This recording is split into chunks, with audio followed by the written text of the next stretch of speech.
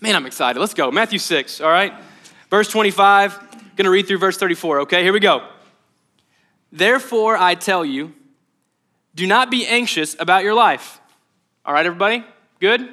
Don't do it anymore, okay? What you will eat or what you will drink, nor about your body, what you will put on. Is not life more than food? Sometimes. And the body more than clothing? Look at the birds of the air. They neither sow nor reap nor gather into barns, and yet your heavenly Father feeds them. Are you not of more value than they? And which of you, by being anxious, can add a single hour to his life, to his span of life? And why are you anxious about clothing? Consider the lilies of the field, how they grow.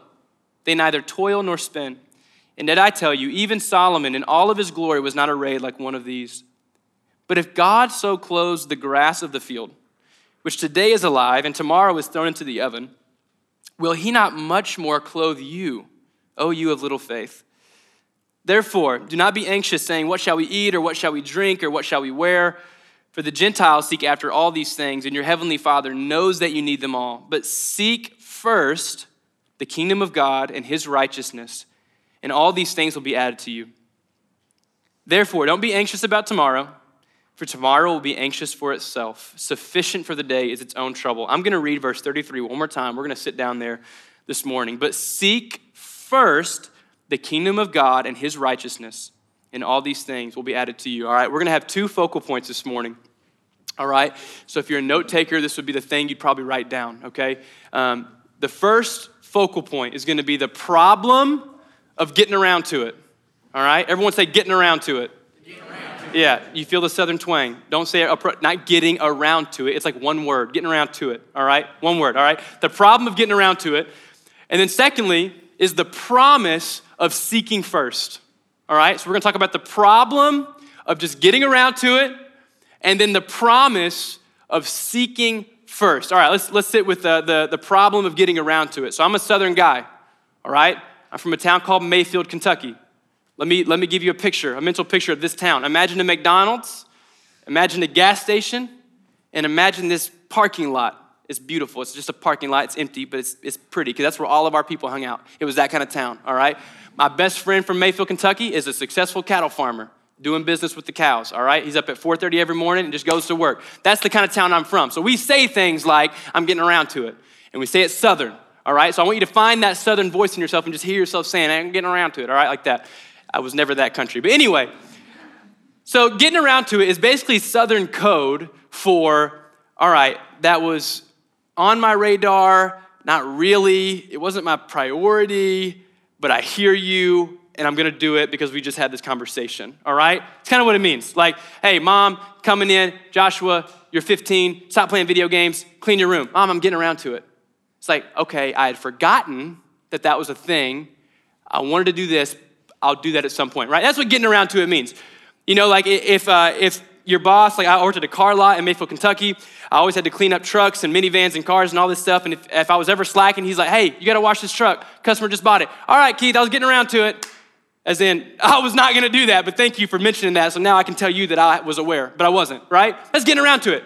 Now, I want to tell you about some categories in life that getting around to makes sense, all right? It works. Not every category in life you can get around to, but some do. All right, one of those examples, dishes, all right? You can get around to dishes, right? Like when you're single, you got nothing going on. It's really just a question of character. You're gonna clean the dishes or not. You gotta do that, but you gotta be a grown-up, right?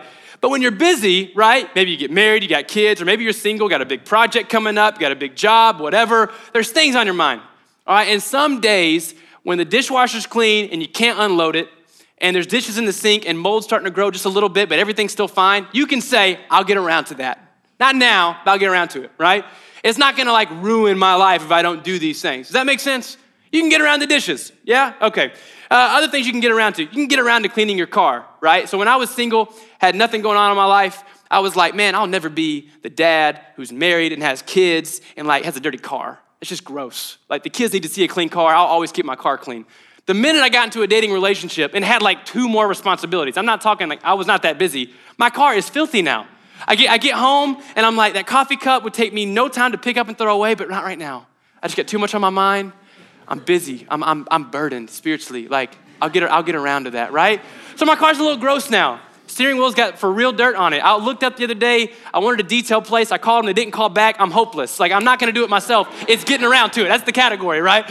Like, that's some categories. But you can do that. I'm still functioning. I still got a decent teaching. Everyone's here. We're doing all right, even though my car's dirty, right? That's a successful getting around to it category. Now let's talk about, I'm going to say getting around to it 100 more times. I'm so sorry. Welcome to Mayfield, Kentucky, all right? There's a couple of categories, though, that don't work with getting around to it. I'm gonna name a few, okay? You can't get around to being a good spouse. Come on, husbands, wives, give me some head nods. You can't get around to that, right? That's a priority, right? Because if you just get around to like loving and serving your wife or husband, like eventually they're gonna look at you and go, yo, I'm your wife, not your roommate, your buddy. Like, you gotta like love me and serve me, Ephesians 5. Like, love your wife as Christ loves the church. You can't get around to doing that. Husbands and wives, y'all have learned that through hurting people's feelings and having really hard conversations like, hey, for the past 2 weeks, you've been getting around to loving me well, and that stinks. Like, this hurts. We got to get more intentional about this, right? You can't get around to being a good parent, you know? Like, kids don't work that way from what I understand. I'm neither married nor a parent, but this is just what I perceive in the world, right? Kids, they have demands. They have needs. Like, mom, dad, I'm crying, pick me up. Or mom, dad, I'm happy, play with me. Always attention, right? It's like some of us right now, we're hurt because we kind of had parents that got around to it and we didn't feel the love, right? You got to be intentional with being a parent. Is everyone with me so far? All right, here's some more things that you can't just get around to. If you want like good friendships, right? You can't just get around to that. They don't fall in your lap. You find some people that you like, you really want to vibe with, and then you got to start being intentional. Hey, can we get dinner? Can we get coffee? Can we play Xbox till 4 a.m.? Can we do stuff like that, right? You got to get intentional. You can't be the flaky, hey, I'll see you at 6, but at 5:30, I might cancel plans because something else came up. Like, that's not how you do good friendships, right? Some of us are still locked into getting around to like solid friendships. Someone says, hey, let's hang out at 3, and you're the 3:05 person. Listen, guys, that's hard. You got to be intentional. Listen, let me empower you. You can be there at 2:55. I want you to hear that. I want you to hear that. If you say I'll see you at 3, you can get there early. For 2018, that's your goal. One time, get there early, all right? Right? But it's like, there's some steps you gotta do. If you want real friendships, you gotta take some steps, right? And now on a more serious note, with community, I've heard so many people say, man, I'm just hungry for like some real deep, spiritual, like godly community. And I'm like, man, I think we've all experienced, that can be pretty hard. And I've talked to people that like tried out a house church or something, and they go to a house church, and the teacher or the person facilitating the conversation had just an awkward moment. Or they didn't just connect within like 2 hours. And so they're like, I tried it and I'm done. I'm like, see, that's not how this works, right? If you want like deep community where you're connecting on the highs and the lows, you're going through the hard times and the fun times, you're celebrating and you're crying together and you're worshiping and you're doing all these things, you can't just get around to it. Oftentimes that won't fall into your lap. Does that make sense? Like the things that you want to flourish, the important things in life that you want to see grow, they can't be things that are on the back burner. You got to put intentionality into this. Anyone with a good marriage, a good family, or a solid community group knows, man, a lot of these people have been really intentional to make this thing solid. We've endured plenty of awkward moments, plenty of terrible moments to make this friend group awesome, right? It takes intentionality. And so the first thing Jesus is going to say is, hey, with the kingdom of God, all right, you cannot get around to seeking the kingdom of God. It doesn't work that way. It has got to be a place of first priority. I know you've got concerns. I know you've got worries, but I've got to come first. It's just how this thing works. And some of us right now, we look at our lives and we're like, he's not first. And immediately, we just have to live in this tension. And I love you, God's grace all over us, sufficient. But if he is not first, the kingdom of God is not first, we are in direct disobedience with the words of Jesus, right? And I don't want to lighten that too much. Jesus is like, no. I know there's so many things you can look at, and there's so many habits you have that's hard to break, but you can't put the kingdom of God second or third or fourth. It doesn't work that way. You've got to put it first. And some of us are so used to putting it on the back burner, and it cannot work that way. Because here's the deal, and this is a really unfair part of life, all right? But in life, oftentimes, things that we want to see grow, if we're not pushing toward them, do we just stay still? What happens? What happens? We start drifting. That stinks, man. Look, I worked out hard for like a year and a half, all right? I gained like 20 pounds. I didn't even look like I had muscle. I'm just that small of a guy, but I was really proud. And then I hurt my neck, for real, had to stop working out, guess how many pounds I lost? 20, all right? All of it gone. And I'm like, God, we talked. That's not fair. I work super hard, but that's just the reality. Our bodies communicate. Look, if you're not gonna press forward, you're gonna slowly work back. That's how it works. Have you ever been to like the beach? Maybe this is just me. I went to the beach once, a lot of times, and I looked, I had my boogie board. I didn't have a surfboard. I didn't have it like that. I was like Myrtle Beach, East Coast living, you know what I'm saying? And I had a boogie board, had dolphins on it, and I myself was like a dolphin in the ocean, very smooth. And I would boogie board on the waves. And you would see, when you're boogie boarding on the waves, you gotta mark the umbrella where your squad's at so you don't get lost. There's my squad. For me, that was mom and dad. Mom and dad, squad up. I got you. Keep your eyes on me. Make sure I'm safe. This is real out here. These dolphins are swimming out here. And I don't know what that was. None of that ever happened. But you got to identify where you're at. You know what I'm saying? Now, what happens if you take your eyes off that beautiful umbrella that marks safety and home, and you just have fun crashing the waves for 30 minutes? You look up, and what's happened? Someone tell me. Man, you're off to the left or right, one of the sides. I'm not sure which side it is, but whatever the East Coast is drifting towards. And I didn't try to, right? But here's the facts. Without an intentional effort to stay where you were, you go somewhere else. And a lot of us look at 2017 and we're like, that did not go the way I thought. How did I drift? I never did anything on purpose. I did not mean to drift in my walk with the Lord. Like, I was never malicious. I didn't wake up and go, I'm done. Like, I'm just gonna push drugs for a living. I'm done with God. Like, none of us do that, right? But a lot of us look at our lives, and although we're hopefully not pushing drugs, we look and we go, there's a distance that didn't used to be there. I didn't expect this. But this is the reality. That's why Jesus says, look, you can't get around to this thing. There's something about our culture and just human nature that we don't naturally gravitate toward the holiness of God. Like, culture pulls us away. We drift away. So if we're not intentional, we drift from the kingdom of God. If it's not first, it's like kind of like Talladega Nights. Anyone seen that? If you're not first, you're last, all right? Southern boy, right? That's kind of the deal with the kingdom of God. If the kingdom of God is not first, and I know I'm telling a lot of jokes, but for real, if the kingdom of God is not first, typically it works out in a way where it's close to last. Like, all the smaller mandatory things get our attention. And all of a sudden we look back after a year and go, wow, how did I get this far? So we come back to these words, seek first. So that's the problem of getting around to it. Now, that can be sort of a heavy thing we just did, right? Because I just told you all these different areas where I'm like, you can't just get around to it. You can't just get, and it's like, okay, chill. Like, I get it. It's my fault that everything's on fire around me, right? The reason I'm starting with this is because this passage ends with such hope, all right? So we talked about the problem of getting around to it. Now let's talk about the promise of seeking first. So back to verse 33, but seek first the kingdom of God and his righteousness, and all these things will be added to you. Now I want to notice real quick what's sandwiching verse 33. So verse 34, Jesus is like, listen, don't worry about tomorrow. It's got a lot going on. Today, enough's happening. You just take care of today. And then the verses leading up to it, he's like, look, don't worry about what you're going to eat, what you're going to drink, what you're going to wear. Now, this is interesting. To us, we might go, okay, I'll try not to think about lunch tomorrow. Jesus, I got you.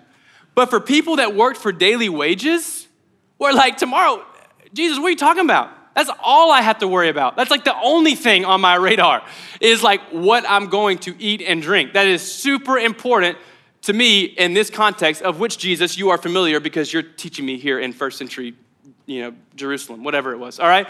So it's a crazy moment, but notice this. Jesus doesn't say, hey, these aren't important things. These are not important. He just says, don't worry about them. Seek the kingdom first. Now, why is this? This is really interesting. To me, at least, this was a powerful insight. I think Jesus was aware that the enemy's main goal, that Satan and demons and the spiritual forces, their main goal for you is not to get you like injecting heroin or committing corporate fraud or to having an affair. I think the enemy would be totally content with you being somewhat worried about some minor distractions in your life that completely keep you from ever seeking the kingdom of God first. I think he's totally cool with you living a pretty good life, like American dream, not all the way, but somewhat. Good family, everything's doing good, but just kind of always looking at the next thing, the next concern, the next worry, and you never once saw what wasn't happening, right? And that's kind of that power the enemy has of what I would call indirection and misdirection. Indirection is I'm gonna get you here and go away you wouldn't expect.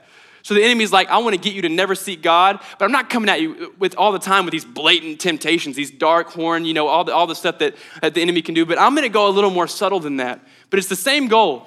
It's also what he does with misdirection. Hey, you ever had a friend in middle school really obnoxious that like goes, hey, what's my hand doing? And then hits you with the other hand? Or was I the only one with those kind of people? Like yesterday, for goodness sake. I'm just kidding. What if yesterday? Will, you just like slapped me. Anyway. But you ever had a friend do that? Like, oh, what's going on here? Oh, boom. That's the enemy. And I think Jesus understands that. He's like, look, there's things that are important. And he's not invalidating the importance. He's just saying, if you look at them too much, if you're anxious about these things too much, you'll miss the boat. You'll miss what you were created for. And I was reading in Ephesians 6 the other week in my house church.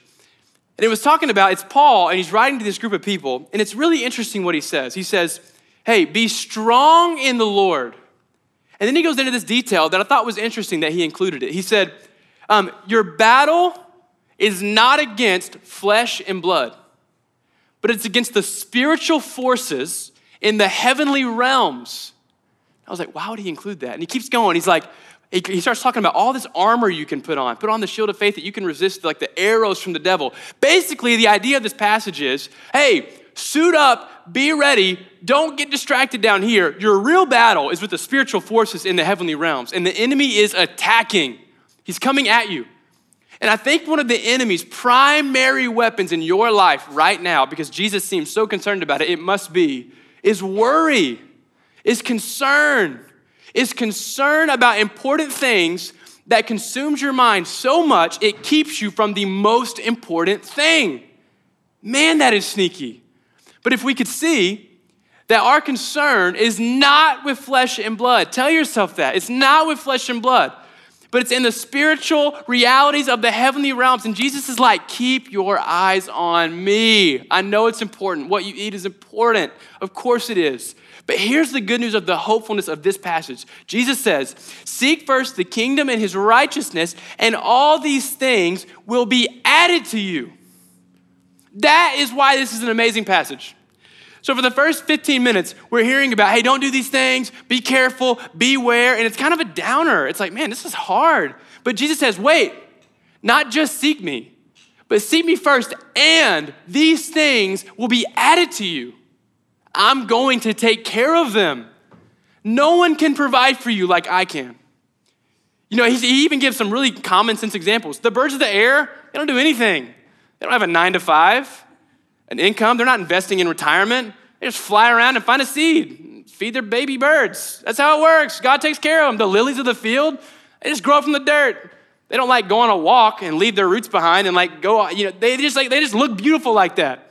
He's like, isn't that kind of obvious? Like, it's like the silliest thing, right? But he's like, hey, if these things are taken care of without effort, don't you think your God in heaven is going to take care of you?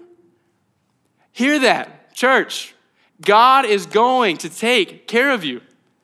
Now, I don't know how, all right? It could be a change in a physical circumstance. You could be like, hey, my worry is in the physical world, and maybe God's going to alleviate that. It might be a transforming of your heart, changing the posture of your heart, helping you long for things you should be longing for. Maybe it'll be a peace of mind. I don't know how God plans to alleviate the tension and the anxieties and the stresses of your life. What I do know is Jesus promises something. And anytime Jesus promises something, I really want to pay attention to it because it's always true. And he says, you seek the kingdom first and his righteousness, and these things will be added to you. So we have to choose to believe that, right? This is hard. Let's just address this. This is very hard. I mean, if I think about my 2017, I think about so many worries. And I legitimately see how those worries took me away from praying. Anytime I'm emotionally like unstable, feel hurt or something, I'm the quickest to like not pray. I'm like, God, I'm kind of vulnerable right now. I got to like clean something. My car maybe, that's been getting dirty apparently over the past few months or whatever. So this is a hard thing to step into, right? But this is the command of Jesus. And so, one question that was hitting me though was, okay, let's say we've walked through this part of the teaching and we realize, all right, I need to leave some things behind. I don't just need to get around to it. And I need to seek the kingdom of God. What does that mean, to seek the kingdom of God? And I'm like, wow, for something that I'm so familiar with, I don't know how to define that. What's the kingdom of God? Like, what does that mean? And I was talking to Dave, he's one of the pastors here, and he gave a very simple definition that I thought was very helpful. He said, the kingdom of God is where the will and the ways of God are bursting forth into reality. Chase those things. Wherever you see God's will, God's ways coming forward, go after those things. Does that make sense? Yeah? So some very simple ideas. One, you might just go, is reading the Bible something? Of course, right? Like the word of God is here. The life of Jesus is in here. Like the way God works and the way that he prevails in the earth is in this book. So it's a good idea, right? To chase after this thing. This is a good thing to read when you're trying to seek the kingdom of God first. Or maybe you think about prayer. Like connecting with God is an example of seeking first the kingdom of God. Or maybe you'll think about like community. Like a group of disciples. It seems obvious that Jesus thought traveling with a group of people who were after the will of God was essential. That's an example of seeking the kingdom of God first. Jesus was so good at befriending people who didn't believe in him, who didn't live lives, who didn't know God loved them, and he knew how to walk in holiness and friendship with those people. That's a good example of seeking the kingdom of God first. I don't think we have to overthink that part. So in your lives right now, there are some areas that you're aware of, and maybe you need God to help you be aware of, where you're not seeking the kingdom of God first. And let me be the first to say, welcome to the party, right? That's all of us. Of course, Jesus never asked for perfection. He was perfect, so we didn't have to be, right? So that's not what's on the table. This is not like a, hey, look at your life and figure out where you're really failing. It's look at your life and see what Jesus could be inviting you deeper into in regards to seeking the kingdom first. So earlier I mentioned, I want this place to be marked by participation, okay? I don't want to do all the thinking and then go, hope you get a lot out of that. I want to invite us to engage with the word, all right? So for the next 10 minutes, we're going to do that, okay? And there's just two questions I want you to think about. Sometimes we'll do communal stuff where you can talk with one another. You can do that today, but this is also going to be very reflective. So first question that I want you to think about, if you got a phone, put it in your notes. Just think about it. In regards to the kingdom of God, okay, what have you just been getting around to letely? What is kind of on the back burner? You know it's important, but you're not stepping into it. It's okay. Let's be honest. We're okay. But let's think about that. So what area? It could be with personal relationship with God. It could be the community of God. It could be knowing people that don't know God and showing them God, like whatever it can be. But what area of your life are you not seeking the kingdom of God? What's just one or two areas? And then second one, you'll probably see this coming. What is one or two things you can do to step in to making that a priority? And I would encourage you to attack this spiritually and practically. One, you probably need a heart transformation. But two, also, you may need just to get something into your calendar or stop a habit and start a habit. And that's going to be hard. It's going to come with resistance. But let's not leave this place going, oh, Jesus instructs us to put the kingdom of God first. Cool, this is a good idea. Like, let's be people that seek to not only hear, but do. All right? So we're going to play some music. We're going to set the ambiance. Should be very restful. Hopefully it invites you to think and contemplate and pray. And if you want to get up and walk around, if you want to rotate your chairs and talk to each other, you want to go outside, this is now your living room. It's a little more full than your living room normally is. You had a lot of people over today. But I want you to make this your space. Connect with God. Think about those two questions, all right? We're going to have some people on the pastoral team that will stand in the back at the Respond banner. If you're like praying and reflecting and you're like, I need to process this. I need someone to pray for me. Go back there. You'll see them. James and Tabitha are headed back there right now. So they'd love to pray for you. And then second thing, there's communion available in all four corners of the room. And just real briefly, that's available to everyone here. And basically, just to give you a glimpse of what communion is, the bread represents that God became flesh, that God chose to become man, that he didn't leave us astray. He came and pursued us. He took on flesh in Jesus. And the juice represents his blood that was shed, that he not only took on flesh, but he gave his life so that we could have access to God. And so communion is a time where we come humbly, going, I could not, but you did it. And we rejoice and we pray and we reflect. So take communion at any point in this next 10 minutes. I've said a lot. Are we ready? Are we ready to engage? All right. I'm going to pray for us, then we'll go for it, okay? God, thank you for the space. Thank you for your word. If any of this pointed to condemnation or shame, Lord, that's not your work. That's not what you do. If any of this led to just conviction and some nudging, that's you. So Lord, I pray, God, that we would have an understanding of where you're helping push us, but that we're not condemned in Jesus, that we're free to chase you, free to grow. Help us to love one another, love you. In Jesus' name, amen.